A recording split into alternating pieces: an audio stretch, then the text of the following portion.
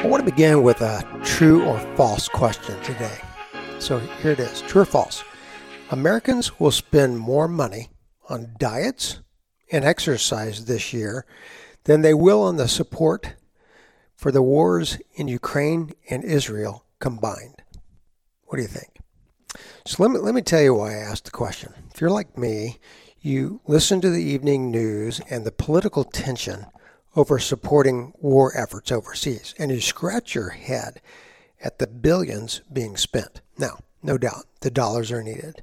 You cannot place a price tag on what it means to stand for democracy in our rapidly changing world. Nonetheless, the numbers that are thrown out, $45 billion to support the war in the Ukraine, $14.5 billion to support the war effort in Israel, are a little bit staggering until you contrast them with what Americans spend on another battle, namely the battle of the bulge. Diets. Any idea on what we spend? I found this number almost incomprehensible.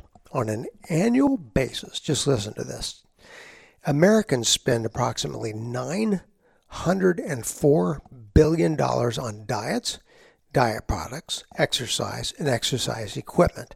We spent it last year, we'll spend it again this year, and again next year, which makes me wonder, is it working?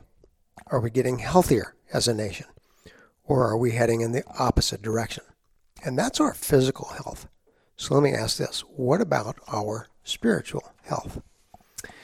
This is our first God-Sized Living podcast for the year 2024. I'm kind of excited to be back together again, and I'm looking forward to spending time with you in 2024. As we jump into the new year, I really want to pick up where we left off just prior to Christmas by turning our attention to the topic of our personal spiritual health. To do so, I want to rejoin our journey in the first chapter of Peter's first epistle, the book of 1 Peter in our Bibles. At the outset, let me just plant a question for your consideration. On a scale of 1 to 10, with 10 being extremely healthy and 1 being extremely unhealthy, where would you plot yourself today, physically? Related, if you could name one thing that you would like to change this year toward your spiritual health, what would that one thing be? Well, let me just tell you what got me thinking about our topic today. Coming into this New Year's, one of the books that I have had at the top of my reading list is one written by a physician named Peter Attia. The book is titled Outlive, subtitled The Science and Art of Longevity. If you don't know that name, let me just tell you that Peter Attia was born and raised in Toronto, Canada. He's the child of Coptic Egyptian immigrant parents, graduated from Queen's University at Kingston in 1996. His actual degrees were in mechanical engineering and applied mathematics. He then attended Stanford University for the School of Medicine, graduating in 2001 with a doctor in medicine. He received his first medical degree from Stanford University and trained 5 years at Johns Hopkins Hospital in general surgery, where he was the recipient of a number of prestigious awards, including Resident of the Year. He spent 2 years at the National Institutes of Health as a surgical oncology fellow at the National Cancer Institute, where his research focused primarily on immune-based therapies for melanoma. Now, what attracts me personally to Attia is the fact that as a practitioner of modern medicine, it didn't take him long following his residency to become a bit disenchanted with much of what happens in healthcare, an industry, by the way, that is today more about what insurance will and will not pay than it often is about medicine itself. All of us know that. The result of Attia's disenchantment has led him towards developing and practicing what he calls Medicine 3.0. This is the practice of medicine that is aimed at increasing two things. Number one, a person's lifespan. That is the number of years that one lives. And then number two, a person's life width, which would be the quality with which one enjoys life. In particular, what I love about Attia is a metaphor that he uses around the concept of the Olympics. He suggests that just as an athlete might train for an event or events at the Olympics, there is a sense in which we can, utilizing the best of Medicine 3.0, train for what he calls the Centenarian Olympics. The Centenarian Olympics. Let me say it this way. What do you need to be doing today that might prepare for both the lifespan and life width into your 100s? It's a challenging question. I'll tell you why. If we look at the population in America today, a mere 0.27% is made up by centenarians. That's not a lot of people. You know why? The average age at which most people reach their expiration date in our country is 76.4 years. So, what do you have to do to train for the Centenarian Olympics? In his book, Attia identifies the 4 great enemies of health. These he calls the 4 horsemen of the health apocalypse. They are, number 1, atherosclerotic disease, comprised of cardiovascular disease and cerebrovascular disease. Number 2, cancer. Number 3, neurodegenerative diseases like Alzheimer's, which is the most common. And then number 4, metabolic diseases, which would include a spectrum of everything from hyperinsulinemia to insulin resistance to even fatty liver disease. Now, this is what I appreciate. Rather than write a how-to book as in, hey, here are 4 things one has to do to fight the 4 horsemen, Attia, speaking truthfully, suggests that there are no absolute easy buttons to battling these diseases. My words. The diseases that precipitate from the fall that occurred in the garden. Instead, what Attia recognizes is the reality of individuality. Each one of us is unique. In our uniqueness, what is required in the battle for physical health is an awareness of what specifically is happening in our bodies. Attia recommends a number of biometric and blood tests to this end, noticing that Medicine 1.0, because it's more reactive than proactive, does not typically require these. Now, based upon the outcome of Attia's proactive tests, such as the ApoE blood test, one can become equipped to begin putting together a plan specific to the needs of their unique body. The plan, of course, draws upon research that is designed to address one's predispositions. Bottom line, developing a plan aimed at physical health takes intentional work, complete with adjustments as one applies such. Now, if this is true, I have a question. What might it take to develop a plan aimed at spiritual health? Here I want to make an observation. I believe that we live in a culture where not only do people desire an easy button towards addressing their physical health, but their spiritual health as well. So listen to this. About 60% of Americans who make New Year's resolutions are aiming to increase their engagement in religious activities in 2024, based upon a CBS/YouGov poll. Only 37% of Americans typically make New Year resolutions at all. So that means among these, 59% express a desire to pray or attend religious services more. That's the good news, that there's actually more Americans this year, 2024, making spiritual resolutions. But this is my question. Are these resolutions more superficial than substantive? In other words, what will their outcome be? Use again a physical analogy.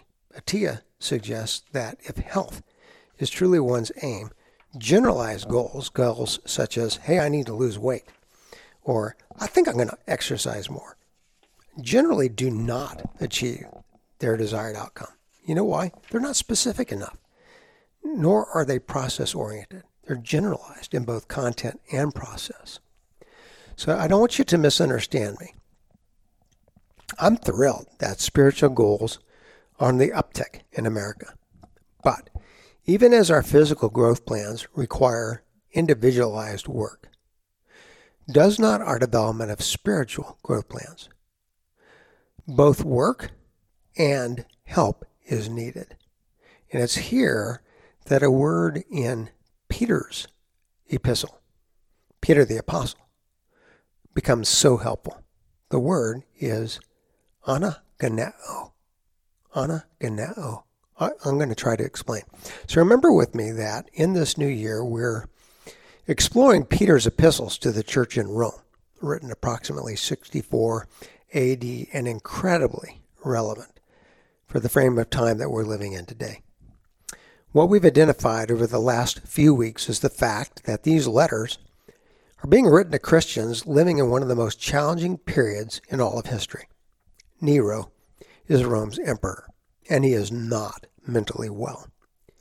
In a state of desperation, following the devastating fires of 64 AD, Nero has placed blame upon the Christian community. Systematic persecution of the church has begun, plunging Jesus' followers into a state of despair.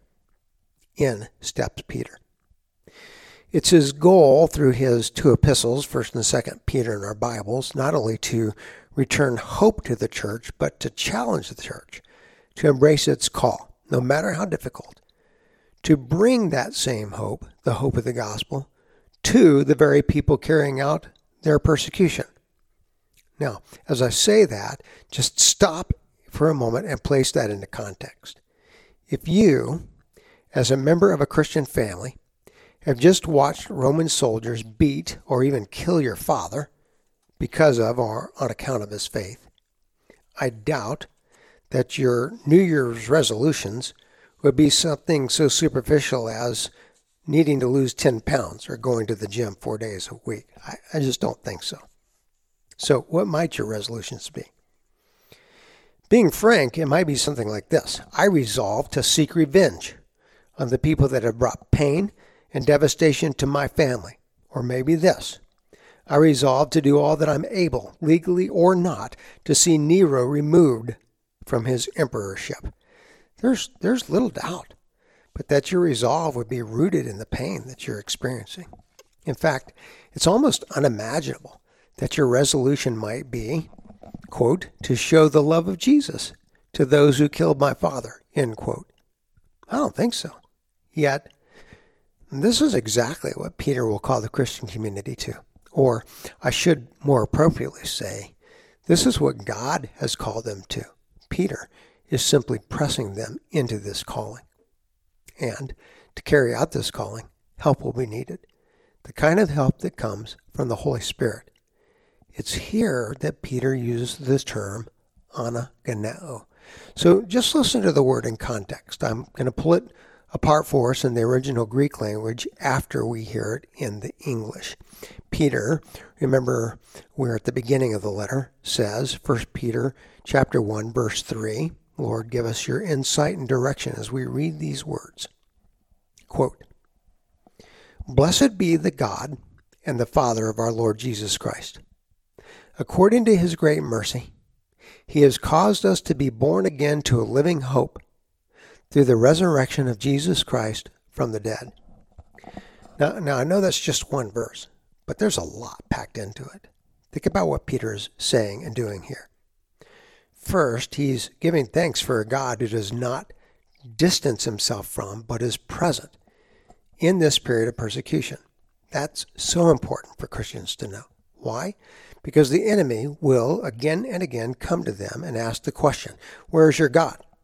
You think God loves you? If he loved you, would he allow this persecution to happen?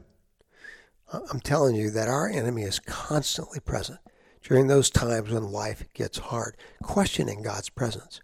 Peter is saying he is present. He's not distant. And by the way, in his mercy, he's given you something, actually I should say someone, that will help you get through all of this, namely the Holy Spirit. So where do we see him in these words? While he, the Holy Spirit, is not specifically by name identified, can you see it? Did you hear it? He is present. Where? In the words, listen carefully, he, God the Father, has caused us to be born again to a, here it is, living hope. There's the Holy Spirit. What do I mean? Well, the Greek here is the word anageneo. So what is this word? Anaganeo is, of course, a composite word made up of two parts. Ana, meaning over, or let's say it this way, over and over and over. And geneo, which means to be born. Put them together and they form a beautiful word picture.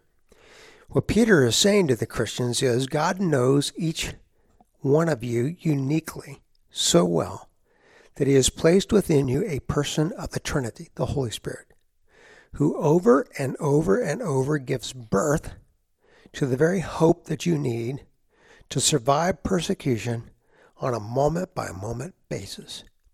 Here's how that works.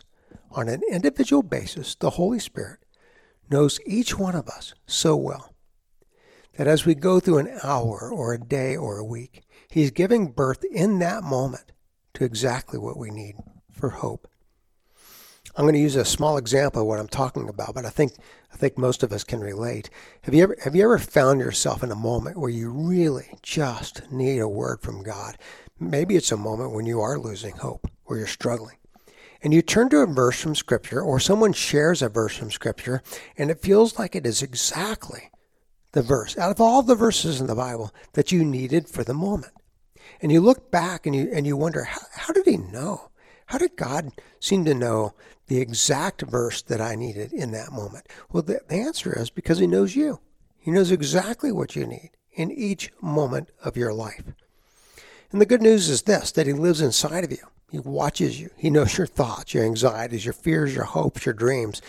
He knows you, and he's constantly giving birth to exactly what you need to have life in him, to live out the calling that he has given to you. Which brings me back to our topic today. We stand, you and I, at the beginning of a new year. Not only so, but we stand where we stand by his placement. He's placed us and called us for this very time in which we live today. So the question, as you think about how you want to grow spiritually in this new year, what resolve is he giving birth to? That spirit inside you. I think I want to pose the question that way. What are your spiritual resolutions? What is the Spirit stirring up inside of you? Because I do believe if you take time to listen to him, the Spirit, he'll give birth to the answer to this question. He knows even better than I do where I need to grow in a specific, not generic or superficial way. So let me do this. Let's close out our time together in this episode by thinking together about some specific ways that we might, listening to the Spirit, identify our spiritual growth needs for the new year. I want to walk through several thoughts here, all of which revolve around one word, and the word is inventory. I really believe this, that one of the best things we can do at the beginning of a new year is to take an inventory of where you would place yourself, scale of 1 to 10, in several different areas. As you take the inventory, listen to the Spirit and take some notes. First, ask yourself, how am I growing right now in the Word? How am I growing in the Word? Am I satisfied with my Word growth? Is this a place the Spirit is prompting me to grow? Maybe he's prompting me towards committing part of the Bible to memory. Maybe he's prompting me to spend a specific amount of time in the Word. Maybe he's prompting me to become part of a men or a woman's study group. Maybe he's prompting us to spend more Word time with our spouse or our kids. But ask yourself that question. How are you doing in your growth in the Word? Second question, ask yourself, who is discipling me?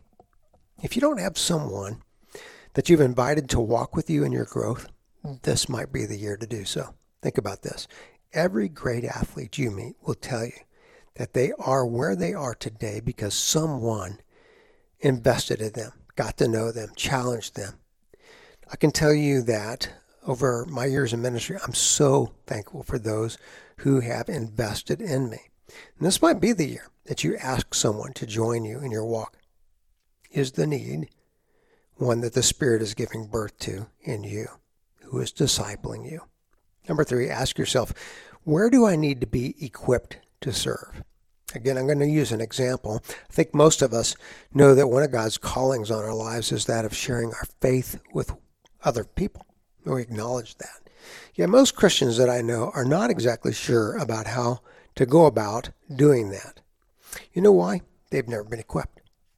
This might be the year to engage in a master class in what it means to share your faith. Or maybe you want to be equipped to lead your kids, teens, in their faith development. At our church, we actually do an equipping class each year. Every time we teach the class, we ask the participants this question: what did you grow up with? What happened around your family table? And one of the interesting things is, on a year-to-year basis, so many people will say, I really didn't grow up with much. We would go to church from time to time, but I never really learned what it meant to follow Jesus. So what's your desire for your family? I don't want to give you an easy button answer, but I do know this, that parents want a plan that will work for their family. So I'm just asking you to ask yourself this question: where do you need to be equipped to grow? Finally, ask yourself the start-stop question. What is one habit that you desire to start this year? And what is one habit that you want to stop? This past year, 2 books that rose to the top of my most helpful list were James Clear's book, Atomic Habits, and Pastor Craig Groeschel's book, The Power to Change. If you haven't read either of them, add at least one of them to your list. Both identify the power of habits in our life. They also identify the fact that there are good habits and bad ones. What bad habits are keeping you from who God is calling you to be? What one habit would move your needle in the direction of becoming who God has made you to be? After you identify it, I'll encourage you to pick up Craig Groeschel's workbook. It's called The Power to Change, and go to work.